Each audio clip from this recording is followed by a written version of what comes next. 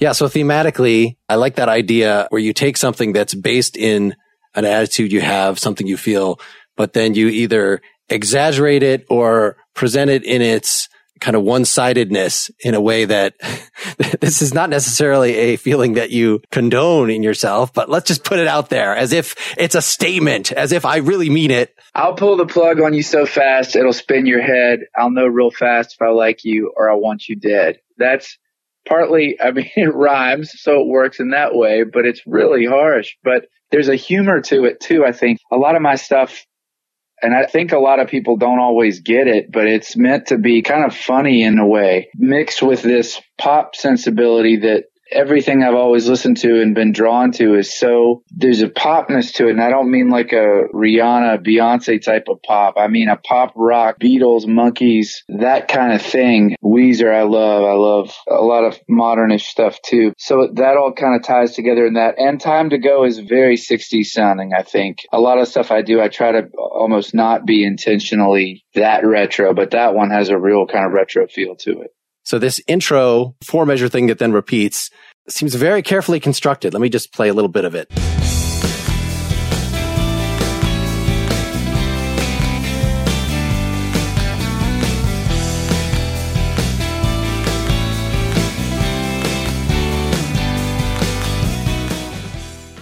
So this is the fact that you've got 2 guitars, in addition to just going through the 4 measured, you've got the sprinkle at the end of the first half of it with is that a 12 string or is that just, you're just playing high? No, I'm playing high and then I'm harmonizing that thirded. There's a second guitar overdub that's doing a thirded harmony of the first one. Okay. Not a 12 string. Of course, a particularly Beatlesy sound in terms of like, that could be the whole thing of a George Harrison solo in terms of bling, bling, like. Yeah. And then at the end of the 4th thing, then you have the guitar that's in the right speaker doing the ba-ba-na-na-na to kind of propel you into the next section. So just the fact that you've got, it would be very easy to just play the whole thing big, through that would be fine, but let's sprinkle those things. And then the fact that you've got the 1-4-5 at the end when you do the second time to kind of makes it even brighter to just propel us into the verse. Any comments about sort of how that kind of thing gets put together? Is that something that comes in over time? Was that like in the initial version of the song that was right there, or that's something later? When I do stuff, I usually demo it on GarageBand and show it to the guys. A lot of the times it's very similar to what I have on the demo. And on Time to Go, I had that part ahead of time. And then it was just showing the other guitar player the part. But the build up on the toms, I wanted to kind of kind of build into that. And then I oftentimes will have a little intro. It's usually what the verse is going to be, but I like the guitar stuff to do something different than what I'm going to do vocally most of the time. That intro line is just kind of a little counter melody to what the vocal melody is when the verses start up. When you actually put the verse over that, I'll pull the plug on you so fast. Like, it's not like the plink, plink, plink guitar is answering that. It's not like, I'm gonna get ya, blah, blah, blah. Like, it's not a call and response thing. Like, it's layered over. So it sounds almost more serendipitous that you'd already written it instrumentally and then you put the vocal on top of that. I had that first. Yeah. And any sort of comments on how you decide where background vocals go? No, real fast, if I like you, or if I want you dead, so it almost sounds like when the third enters there, when you have the background vocals enter just for that little second half of the second line, that it becomes an extra catchy. It could be like a little snippet on an ad in terms of like, this could be a standalone one line. That one's not quite call and response, but it's close to it because it's almost like you could hear like some girl group having the 3 girls doing the backups and singing that part. And in the chorus, it is more call and response with the really no. So we wanted to get that and have that sound big and the guitars be really kind of chunky in the chorus there too. That song has been a really well received one off the new record, and it's the front runner in streams right now. I'm really happy with the way that one turned out. The bass player produced the record with me. He's not in the band any longer, but he really was good behind the boards, and he and I really got into it, but he wanted Time to Go first on the record, and I liked Hearts for an opener. So, I mean, in the end, you can do the gavel and say, no, this is first, but maybe Time to Go should have been first. I don't know. Yeah. So I've noticed throughout your work, you obviously like the Beatlesque harmony thing, but usually that gets interpreted as 2-part, as opposed to like you have in the Time to Go here, till I really know, the answering thing, especially in the studio, it's very easy to at least put 3-part, 4 or 5, maybe do a Beach Boys thing, double every part several times, but you seem to have really resisted that. That is just, especially, on all the records prior to this, it sounds like it's just you doing all the background vocals, right? But this one was more of a band effort that you have more your other guitarist doing some of them. Is that right? I did on the first album. There were other people singing. Okay. And the second through the sixth records, you're right. It's almost all me harmonizing with myself. But I like on this latest one, Isaac, the blend was really good. And it sounds good to have somebody other than you singing, especially if the blend is right. But yeah, you're right. I do a lot of 2-part stuff. I almost always double track the lead vocal and then do a harmony over that. So it's usually 3 voices, but 2 of them are almost always the same. And I notice a lot of times your harmony vocal is higher and your voice is already pretty damn high.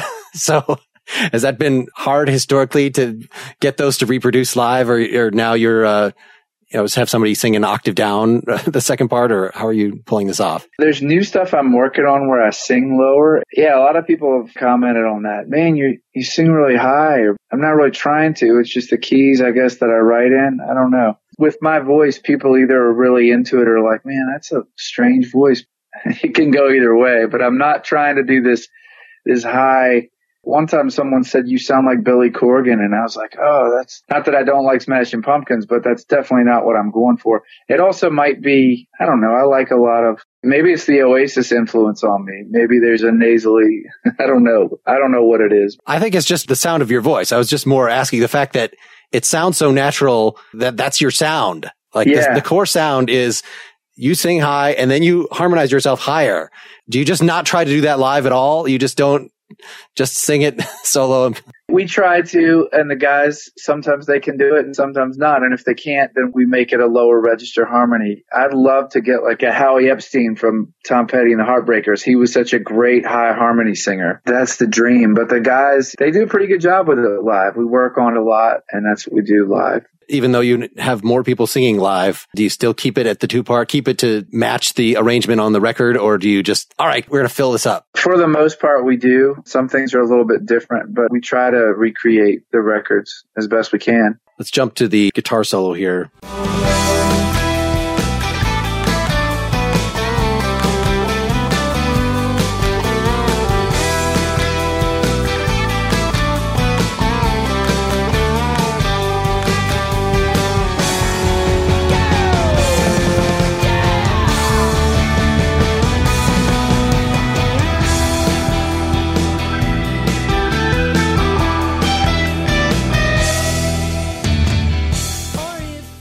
So just the fact that you've got basically for the instrumental, instead of just a single guitar solo, you've got 3 distinct sections that you've got the standard, I guess, is it 12 string? It's doubled. It's not 12 string, right? No, it's not a 12 string. It's doubled. Yeah. I would consider the short part, the solo, and then kind of there's a chunk part, descending chord. Just this 4 measures of this bridge to get to the instrumental. Most songs I write are a little different than that in terms of, there's 4 chords and you might have 2 chords, another 2, but I kind of wanted something different in this one to break it out. And that's kind of where I was headed with that. It's an F sharp minor descending thing that goes back into where the drums just do the 2 tom fills and then we go back into the third verse. Well, and you also use the organ here as a nice little distinguisher between the sections. Is that just purely a studio thing that you just added an extra layer there? I just liked it and I said we should crank that. I wanted kind of that. That's another 60s type thing. I just wanted it louder in that section. It sounded really good. Oh, so it's going through the whole thing and you just kind of mixed it in and out? That was a mixing thing, yeah. Okay, yeah. Going from the first verse into the chorus, the fact that you've got this one measure that's that like the organ just pops out, like that's the thing. And then when you're getting back out of the solo, that it just suddenly goes away. So you've just got chun chun, just the guitar by itself for those things, that it introduced. No, we're back in straight guitar land. Yeah. Do you record these things, like at least the rhythm part all the way through with drum and bass together, or was this purely layered piece by piece? We did this one with guitar, drums, bass, where what we're looking for there is the drums, get the drum tracks, and then the bassist would overdub his parts, and then I'd go in and get the real guitar part. So we were just doing kind of scratch guitar tracks. Do you have it set up so that if they work, then you can leave them, like at least the bass? That's what I thought. That's what I wanted to do. I thought it would save time, but the engineer was like, well, usually we go for the drums first. So yeah, I can press for that, but I like working with a producer if I can and get him where he wants me to be comfortable, but I want him to be comfortable too. So I don't ever want to force anything out of the realm where he's used to doing it that way. Well, yeah, I'll go for that. So this was a pretty different experience than some of your past albums that it was you producing? It was different because it was the first time I'd worked with this guy, and it's maybe the most fun I've ever had doing one. He was so good, and he really got what I was going for. We talked a lot beforehand about how much I loved Big Star and Badfinger and just a lot of the band. He knew the references I was getting. At least with the people I hang out with and know, everybody knows Badfinger. But if you get out of that realm of your friends and what your friends like, there are plenty of people who probably never even heard of them. For this guy, knew exactly what I'm talking about. It was cool. So I always ask this. I've put claps on a couple songs myself, and they never sound convincing. How many people, how many tracks do you do to get a convincing clap track? Like, can you just do one person or three people at a time on one track, or how do you make them a little bit off so it sounds thick? Right, exactly. You can't just hit duplicate. We did 3 of us doing this 3 times. Okay. So I think there's 9 in this case, yeah. You got the organ sweetener, you got the tambo sweetener. Any other things that I'm missing here? Is there a 4th guitar hidden in here somewhere? We wanted to really make that chorus big. So on the ba-na-na-na-na-na-na-na, we did several of those. So there's several more guitar layers on that of just the same thing? And I'm also such a Telecaster guy. Teles are great, but you need some thickness. They're not always the best. So we got an Epiphone Casino that we used on that one too. Let's jump back a little bit to get another tune, which I'd like Time to Go, I think is sort of a quintessential pop tune. Dead Battery from Chorus versus the Bridge, 2005, going back a bit to your 3rd album. Any comments about that project, where you're at with that as opposed to what we just heard? Chorus versus the Bridge was the first record I did at Sun Studio. When I was a tour guide there, I worked there from 03 to 09. I did 3 records in that room. So that's where Elvis and Johnny Cash and Jerry Lee Lewis and Howlin' Wolf and so many 50s legends began their career. So to get to work there was an honor, but to get to record there at night was my favorite. And Dead Battery was the first song that band did for that album.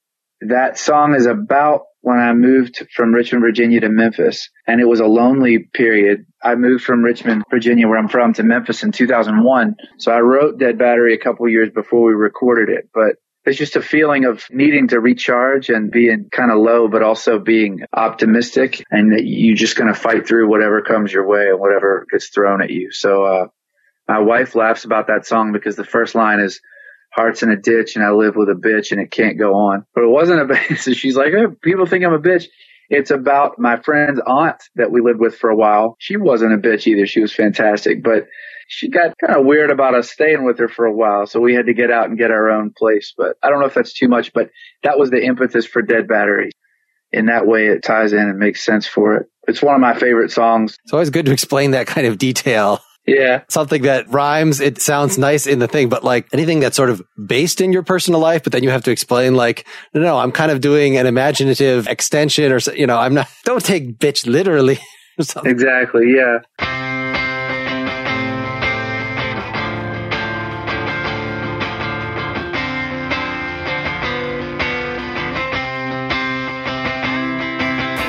Heart's in a ditch and I live with a bitch and it can't go on.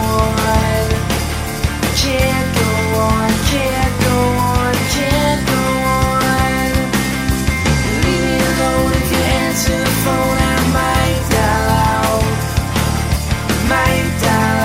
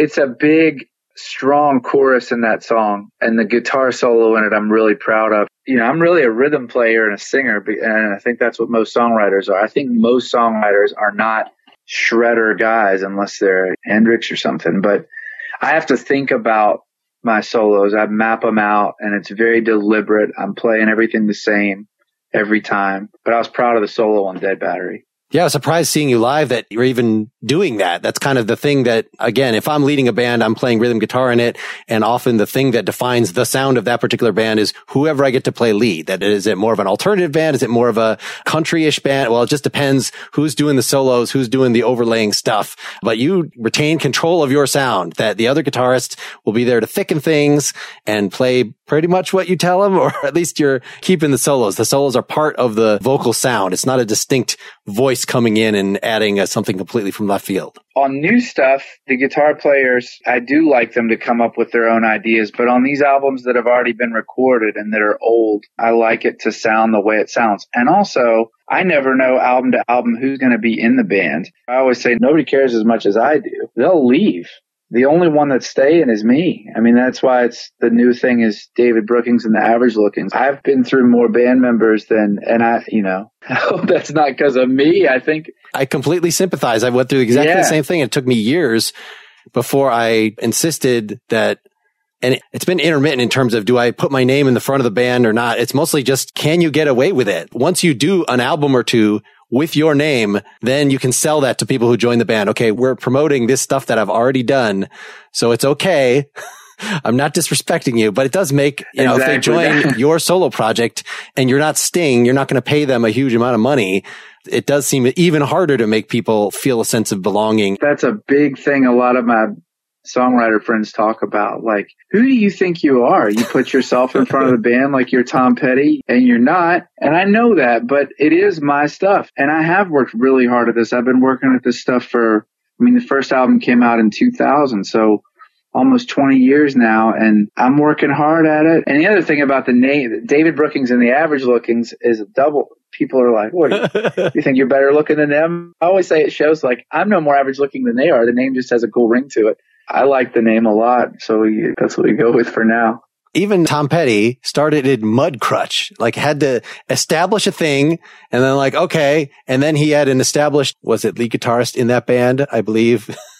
So he's starting a new thing with at least another guy that's like, okay, we can use your name. I'll still co-write a lot of the songs, but that's just the way we're going to market things. And that makes sense. And it's probably some sort of industry encouragement. Like if it's just on your own, you just decide this is the product, because you're just facing up to the fact right now that you people joining my band, you're probably going to quit in a year or two. I don't think I'm overbearing or anything, but I get, maybe I am. I will say, hey, let's get this solo to sound like it sounds on the record. But one thing about Petty and Mudcrutch is that first album came out when I was 21, but I'd already been in 4 or 5 bands and none of them had my name in front of them. All right. I sure did that. And then at a certain point, when you're writing every song, and I started my own publishing company in 2005, I write all the songs. So let's say that I had done these 7 albums and they all had a different band name and none of them had my name in front of it. How is anybody supposed to find you or know what you do or see a consistency? And I know you're not asking me to justify it, but that's kind of my thinking with it. Right. And there have been bands that when I was playing with them, they were called not my name. But then by the time the album comes out, everybody else has quit. So I just like changed the name and now it's a solo album, or now it's me and something else. Yeah. The name of the original band, because the amount of people that would remember the original band and buy it for that reason is minuscule compared to like the new people I'd be selling it to. So right. It makes sense that to get that out right. Have you been invited to join a super group? No, I've done a couple tribute shows, or I'll get up on stage and do some stuff with them, but I don't know if any of us are big enough to call whatever we would do a super group. Pooling the energy to try to, that's usually the other reason, even if you're writing all the songs, why you subsume yourself into the group entity, because other people are contributing business wise or whatever, such that that's the group. But if you've just taken that responsibility right from the beginning and you're doing the booking and you're doing the day to day, I wouldn't necessarily be opposed to joining a group and writing half the songs or a third of the songs. It's never come up. And this thing with these albums I put out, it's very much little by little. Every time I do one, a new group of people hears it, and I can sell I'll sell a few hundred every time one comes out, and all the Power Pop papers and blogs are always good to me and they'll review it. But this thing is such an uphill climb that I don't feel like I have a lot of time to devote to doing what I would definitely call a side project. I mean, that would be a side project for me because I'm working hard on my stuff in addition to the day job and having 2 kids and stuff. So the time I do have for it now at 38 versus 23 is really going into this solo thing still. Yeah. So what we're talking about is all stuff that is covered indirectly, at least in our third song, Obsessed. Before we jump to that, let me ask you at least about one little moment in Dead Battery, which is the intro.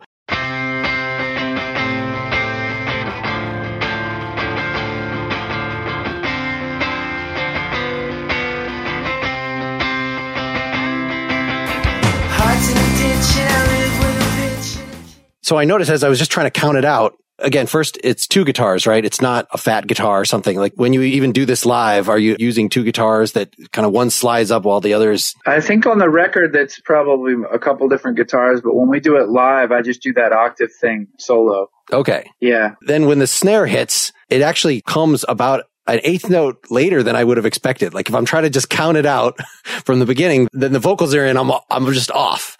I know theory to a point, but you're right. Every drummer I've ever played with, there's a little bit of a moment where they're like, where do I come in there? To me, it's definitely not wrong, but I know what you mean. It's a tricky thing for them to count. But the way I write is kind of all based on feel, and it's right to me, but it is a strange way for them to come in. You're right. They do the and then they're in. Is the intro, instead of actually going ba da da da ba, is it the one happens right after or before the beat so that you're going boom ban tan tan tum ban tan tan tum? So that's already in your head. I think that's where it's coming because you have the one that it's actually the first note you play is the and of the 4 is the pickup to the 1, but the listener's never going to hear it that way because the first thing they're hearing is you playing. It of course sounds right to you, and if you actually are even looking at the drummer and counting off while you're doing that, then, okay, I come in on the and of 4 kind of as you would expect and as they do on every single other one. But it's just the fact that it just sounds a little late and throws people off, which I like. I think it's a great way to start out here. I think it's also might have to do with the intro is very much it's an octaved lead part. And then when the drums come in, it's all full chord. So I don't know, maybe that has something to do with it feel-wise.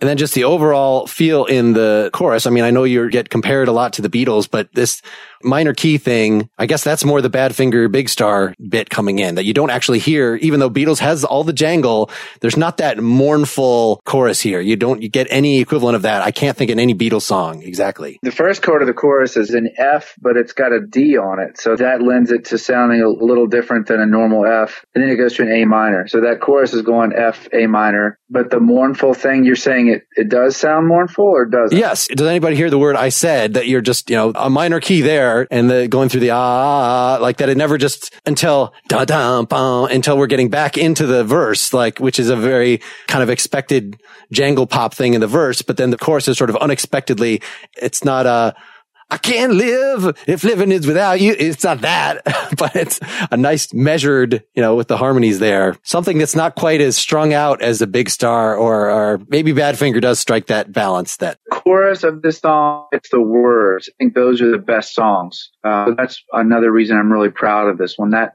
feeling, I say he, it's me, but in every song, there's a character. And the character in this song, he's really determined. He's really hanging on, but he's bummed out too.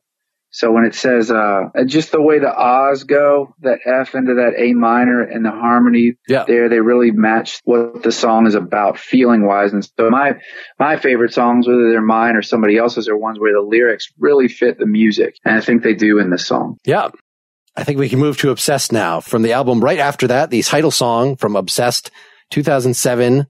Any words before we play the song? Just that I would say Obsessed was the first of 3 albums in a row that I intentionally decided to go full on autobiographical. There's no alliteration or trying to, I call it the U2 thing, where you write a song that can fit thousands of people's mindsets and keep it vague where anybody can relate that song to them. Obsessed is incredibly personal.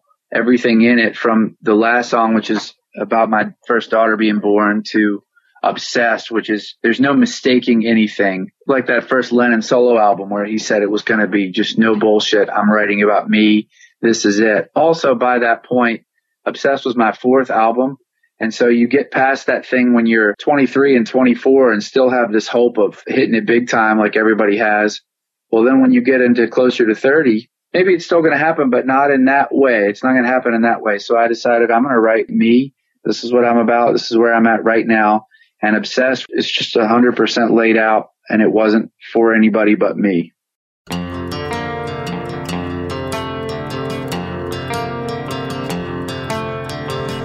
Coming back from a New York trip, I just made up my mind to get a guitar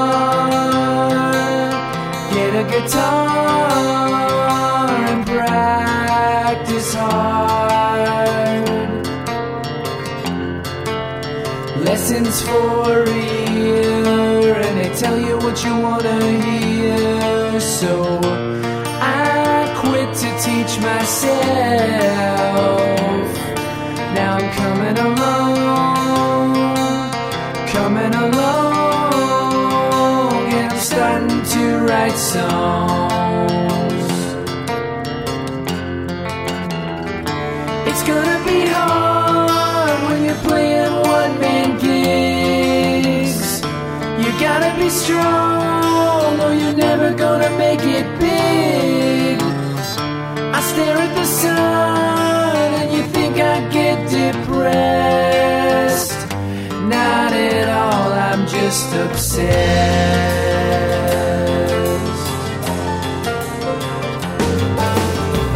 Start a band, someone's gotta be an Iron Man, 'cause no one cares as much as me. So I put on the phones, put on the headphones. It's the Beatles and the Rolling Stones. I'm in a friendly competition with my friends who share my vision, yeah, but no one mentions that at all. I'm miles away from the bars where the others play.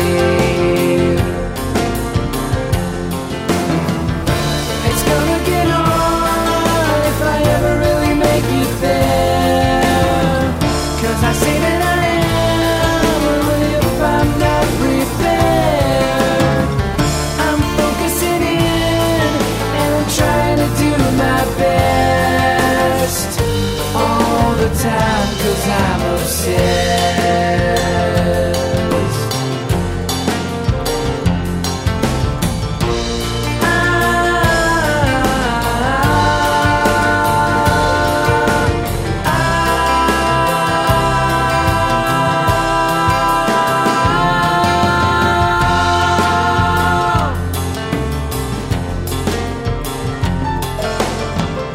One more verse, some more about the curse.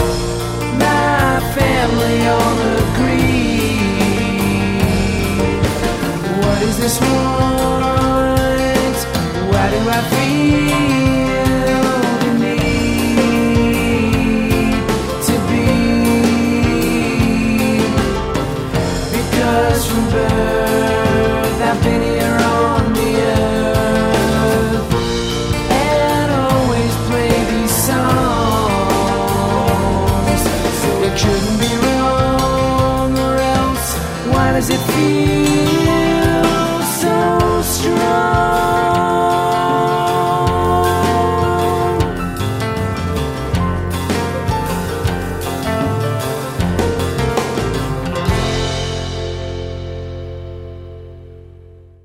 Some things on this album, so you've got the song Tough Crowd on there as well, which is another kind of just directly talking about, which that one intentionally, is jokey. But even this one, when I heard it first, there was something funny about it, even though like it's a totally straight song, but just the fact that you're so literally laying out like that you don't see in a song. Exactly what you're talking about. I mean, there are plenty of autobiographical songs, but they're not literally describing in broad strokes the scope of your career or something like that. It could be your bio or something. Well, like the first line, I think, is coming back from a New York trip. I went to New York for the first time when I was 8 or 9, and my aunt gave me a guitar. Not the same aunt as in Dead Battery. And I kind of knew what I wanted to do. And then it talks about just the whole spectrum of what you do. And I'm mentioning my other friends in that, miles away from the bars where the others play, because I was in Memphis by that point. My friends were all still in Richmond, Virginia.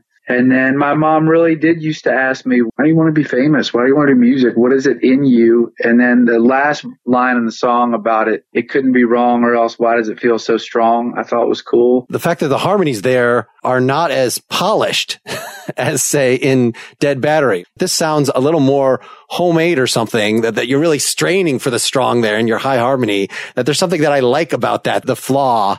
There is a strain there, and we liked it. And if I were doing that now, I'd run it, I'd run it through Auto-Tune. Nobody talks about it, but everybody does it. It's like Fight Club. But then, I don't know, I'm really close to the note there, and it adds to that thing of being obsessed, of reaching for it. So we left it in there. It's not an acoustic song. I would sort of expect it to be an acoustic song, but you've got this acoustic and electric on two sides of the stereo spectrum playing pretty much the same thing, right? Is it just really the same part? Yeah, it's doubled. It's kind of an acoustic song. Everything I write basically just about is on acoustic. So in a way, they kind of all are.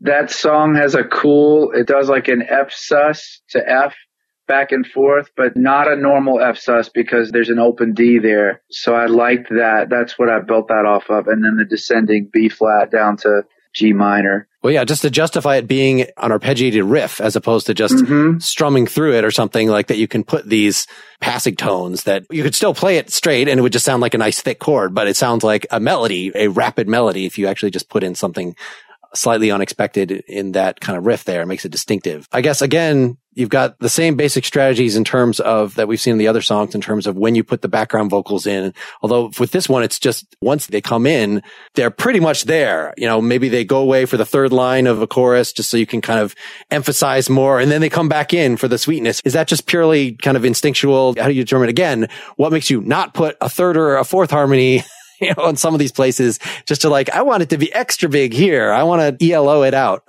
I don't know. It's all, this whole thing is instincts. I don't really know what I'm doing. I definitely probably didn't then. Well, I don't know. I'd been doing it a while then too. It just felt right to me. I just would do what kind of felt right. And the way it worked at Sun, I was working with an engineer. Two of my friends were engineering it, but there wasn't really a producer per se to say, do it this way. It was kind of me saying, let's do this. And they might say, no, that's not a good idea. Or if they didn't say it's not a good idea, I figured it must have been an okay idea and we would just go with it. Well, once you get into it by the second verse or so, when you've got the drums entering, that's a pretty distinctive drum part, just that you have this kind of offbeat thing. But then just in this one line later, it goes like, now we're going to go straight. So you're syncopating the vocal, but it's totally straight. And then you're back to the syncopated for the third line, just within a verse, I guess, right? That record was done with just me and my brother-in-law. Basically, I played all the guitars and he played drums and bass. And he's such a great musician. His name's Paul Taylor, and he played the solo on one of the songs on the new record too. But it was great because he's I call him a Jedi musician because he can play everything. He would play the drums and then he'd match the bass right up to it. And he's such a good musician that he can do that. So I remember just thinking, that is cool. Did he play that hyperactive piano that comes in that really fills up some of the space in there? Oh, no, my friend Craig Schuster played piano on it. So we did have a couple cameo appearances on that album, but basically Paul and I did that record, and I really liked the drums on that song. I remember thinking that too. Oh, that's cool. They're doing like this offbeat thing. And they go straight in the chorus, which helps to build the passion of what the narrator in that song. Yeah, especially jumped out the piano. It's the Beatles and the Rolling Stones. And then you have this, I'm trying to remember the name of he plays the Here Comes the Here Comes the Sun lick. Who's the particular hyperactive sounding piano player that's just on the mid-period Stone stuff? Nicky Hopkins? Nicky Hopkins, yes. It totally sounds like a Nicky Hopkins riff right there coming out of the Stones part. Well, he also specifically plays the Here Comes the Sun riff right after I say Beatles and the Rolling Stones. Yeah. Any other comments on toward the end?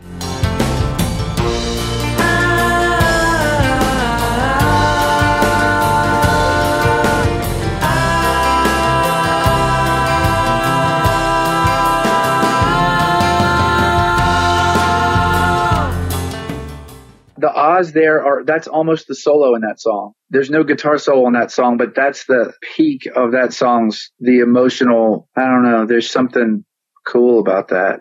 When the ahs are harmonizing and they're descending down on that B flat. Yeah, you go into the solo and it's almost like the drums are running the solo, that it starts off with a very prominent offbeat ride cymbal, and then you're back to that syncopated riff and your ahs that are finally just settled back into the initial riff. Yeah, that song is different than a lot of the others too, because it has verse, chorus stuff, I guess, but that song's very linear to me. It just takes you straight through lyrically, I guess, hard to describe.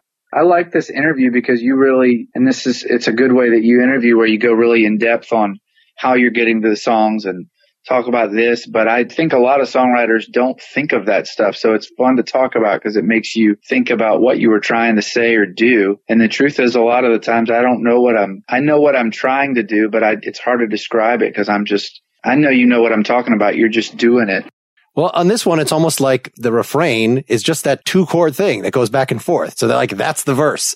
When you actually go into the ba-da-da-da-da-da, the descending, that's still in the middle of the verse, but that's kind of like the B section. It's a different structure than, having the whole verse and then having the whole chorus be the separate thing. I mean, you still have a distinct chorus, obviously. Sometimes when I'm writing songs myself, I'll label some section the pre-chorus or something. Like, it's not quite the chorus. Pre-chorus. That's exactly what I would call that. It's still part of the verse. In fact, this whole thing, like your chorus actually sounds like a pre-chorus in terms of it's not the thing that you settle into, like the tonic. Like the tonic is what you started with, is the refrain. So it's kind of backwards in the first place. Often it's the intro is the chorus, and then you have a verse where it goes somewhere else for a while, and then it's back to basically the intro for the chorus itself. And the fact that you just start right off, that's not the structure of this at all. It makes it a little less usual, not unheard of. One other thing I remember about this chorus is every once in a while you'll write a song, and I've written hundreds of songs and a lot of them suck, and I've never, put them out or tried anything with them. But every once in a while you hear something that you'll think that sounds like another song. But the battle within me is, well, is anybody else going to hear it? And if I've made the rhythm different enough, are they going to think that it sounds like that? But on this song, when it says, it's going to be hard if I ever really make it there, I remember thinking, this sounds like Wind Beneath My Wings. Did you ever know that you're... Oh, yeah. But no one's ever said that to me. And I'm the only one that I think maybe that's ever thought that. Or maybe it's only because, only 200 people have ever heard this song. But that was funny to me about this one. A lot of the problem when you're trying to do stuff that really is, I don't want to say sugary, but that it pushes the pop button, that you're not trying to be gritty and weird and go in some slightly different direction. You're not trying to of course you don't want to bore yourself and you want to make a new song distinctly every time. But there are only so many things harmonically that just really push your buttons and make you feel. And so of course, right, 5 years later, you're going to write another song that uses some similar technique, at least part of it, or you're going to be, as you were pointing out, pulling something. There's a reason that You'll Never Know You're My Hero thing, that was a cultural, that's effective as a melodic gesture. But I mean, I can't imagine, I'm sure that we're going to get to the point with, I guess Shazam only listens to a whole recording and tries to match to a whole recording, right? You can't just whistle Me and My Shadow into it and it'll say, oh, that's Me and My Shadow. But I'm sure we're going to get to that point where you can sing your prospective new melody and they'll say, that's pretty much exactly like this song and this song and this song. And then you can decide whether that's bad enough. Right. Well, I'm certainly not trying to reinvent the wheel, and no one's ever accused me of trying it. And there's only 12 notes or whatever, so some stuff inevitably is going to sound like other stuff. Well, and the fact that you've been so meticulous, we should announce to the audience a thing that I will point through the blog post associated with this episode to your YouTube string of every single Beatles song performed in a row on successive days. I think that's a great publicity idea. Did it work? Well, I did 209 of them, and collectively there's 200,000 views. So we'll try to push that a little harder. It works slowly but surely, and just like in everything else I do, I'm not quitting on that either. I repost those things, and some songs have, She Said has almost 20,000 views. So it's very interesting how some songs have a ton of views and some have 300 views. And just like with the songs that I write, some of those suck, but I did it every day. One day I was really sick, I remember, and I think it's What You're Doing from Beatles for Sale, which isn't one of their really well-known ones anyway. But I remember I had like 103 fever or 102. I was laying on the bed sideways, but I still did it. So much of what my whole thing is persistence and not quitting and being the last guy.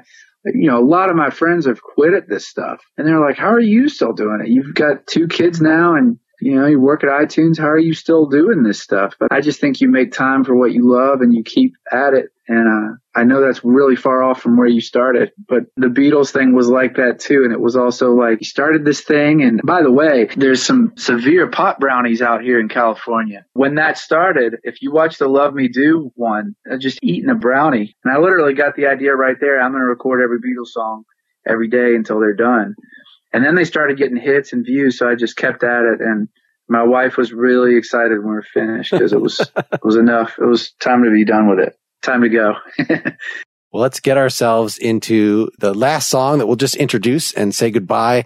If I Don't Make It Back. I know that on Spotify, if people just look up David Brookings, they're not going to find the new album, that they have to look up David Brookings and The Average Lookings. But all the other things are under David Brookings. And this is the song that has the most streams, I guess, among your solo catalog. In other words, pre this last album. Isn't that a bummer that they don't link up? I've tried to get them to link up. You just have to register with them as David Brookings is the artist and David Brookings and The Average Looking is the album name or something like that. I don't know. Same thing with iTunes. They don't link up, but on Apple, you can sort of see one from the other. Sure. If people search by your name, at least they'll both come up as artists. Right. So that's been a way out of, Neil Young could have Neil Young and the, several different bands, but at least they'll probably figure them all out. And Elvis Costello, how many, he's got like 10 different bands. Yeah, we'll change one band member. We got to change the name of the band. Right.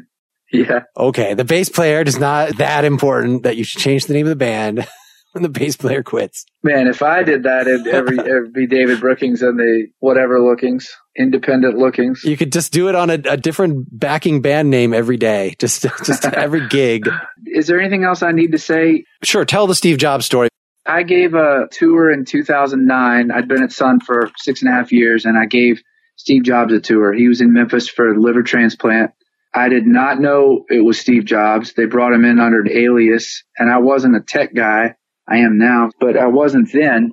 I gave him the tour. I gave him Obsessed, which had just come out, and I told him my favorite stuff was Beatles and Bob Dylan, not realizing that those were his 2 favorite bands of all time. So I wonder if that had anything to do with it. But a few weeks later, I got an email, and it just said iTunes. It looked like spam. I almost deleted it. But it was real, and he had this other guy that works for him ask if I wanted to work there. So they moved my wife and daughter and I out in October of 2009, but it completely changed our lives. And it's been awesome. And I've been out here since 2009. So I work hard for them during the day and stay really passionate and strong on this music thing and writing songs and playing shows at night. The day job thing, of course, that's another kind of albatross. Like I finally got so that I'm working from home as a consultant and with really flexible hours, but I did work in an office for a bunch of years. Me calling it a day job, I think a lot of people would call it a career. That's my day job, and it, by God, pays the bills. I'd be lost without it, but I'm a musician, and that's what I consider myself, even though the musician part pays a fraction of what the day job part pays. And I'm lucky to work there. It's a fantastic company. I consider my job to be writing songs, and I think that's what I'm here for. And maybe I've stayed at it too long, but it's little by little, every record, it pays off a little more. And I've always felt like this is what I'm supposed to do, and I'm not giving up at it. And that's what something like Obsessed or a lot of the songs on the new one are. I think people eventually, hopefully, come around to that and see like, this guy's not going away. He just keeps coming. He just keeps fucking writing songs. And somebody has to take notice of that at some point, I hope. Well, I hope so. And it's almost nice the way that the music industry has collapsed. That I was in college in 93 and we were sending out demos to record companies. And it was kind of like, unless you can make that jump and have somebody buy you, then you're not in the industry. And so that never happened. Then I moved to Austin and tried again professionally, but that doesn't happen to anybody now. Right. So it's just run it as your own business. You just have to know right from the start that it is your responsibility and you're going to do all the booking and nobody is going to save you and suddenly get you distribution or whatever. Like you have distribution already. It's very easy. But everything else is up to you. And there's no roadmap. You just take the machete and hack through the forest right in front of you and see where you get to. So say a few words about If I Don't Make It Back. Where did this song come from? What should people expect here? It's the typical, the music is happy, but the lyrics are dark and strange. The idea to write a song about advising your family on what to do if you don't come back from somewhere. I don't know any other songs like that. So it goes back to me trying to write something original. And you're right, in this pop rock music, the formulas are so that it's kind of all been done before. So all you can do is switch it up musically a little bit, but lyrically is where you can make an impact and be different. And so this song, to me, it sounds like Weezer a little bit. But you've got these lyrics about what do you do if something happens to me? And then the third verse is silly about the Mac. I'm suddenly attacked. Somebody tries to steal my Mac. A little nod to where I work there. But also it can be a double meaning with the word Mac. I like the chorus to the song too. It really, the build up, it's a good song, I think. And I'm definitely glad we put that one first on the Maze, the record we did that album in San Francisco in 2013. Yeah, that's the first. When I moved from Memphis to California in 2009, it takes you a minute to get settled and back on your feet and round up some money to make another album. So that was definitely a standout song on that record, I felt like. So we put it first on that one. Well, thanks so much for your time. Been a lot of fun. Thanks, Mark.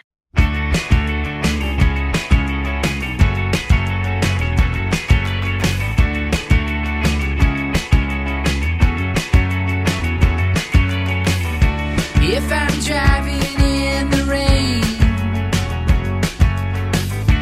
doing 80 in the fast lane, a car beside me tries to pass, and I go flying through the glass. If I don't make it back, it's gonna be alright. It's gonna take some time, but you make it through the night.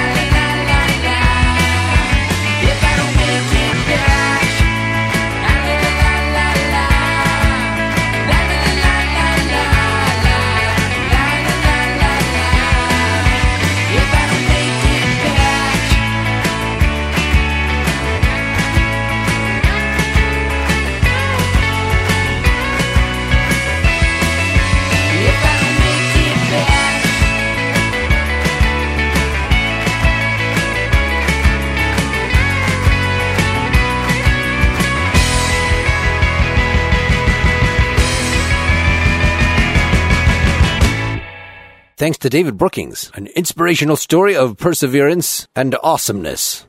So I gotta say, I had not heard any of David's music before researching this interview, and I'm sure it has a lot to do with my influences being many of the same ones that David had named. But I find myself listening to Dead Battery and If I Don't Make It Back and some of the other songs just for pleasure. I should be preparing for a new interview, but I've added these things really to my lexicon.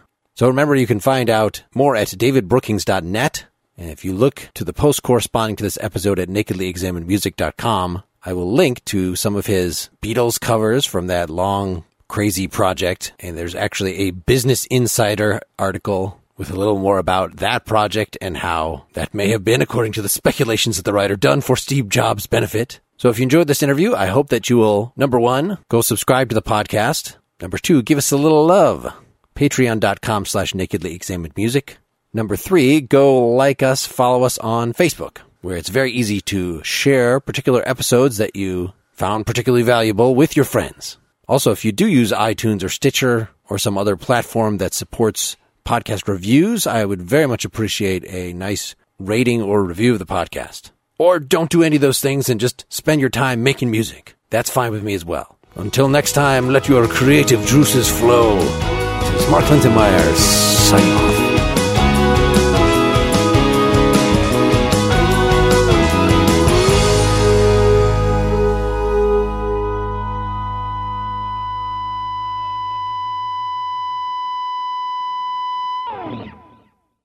Did you know a 2018 study showed half of prenatal vitamins tested had unacceptable levels of heavy metals?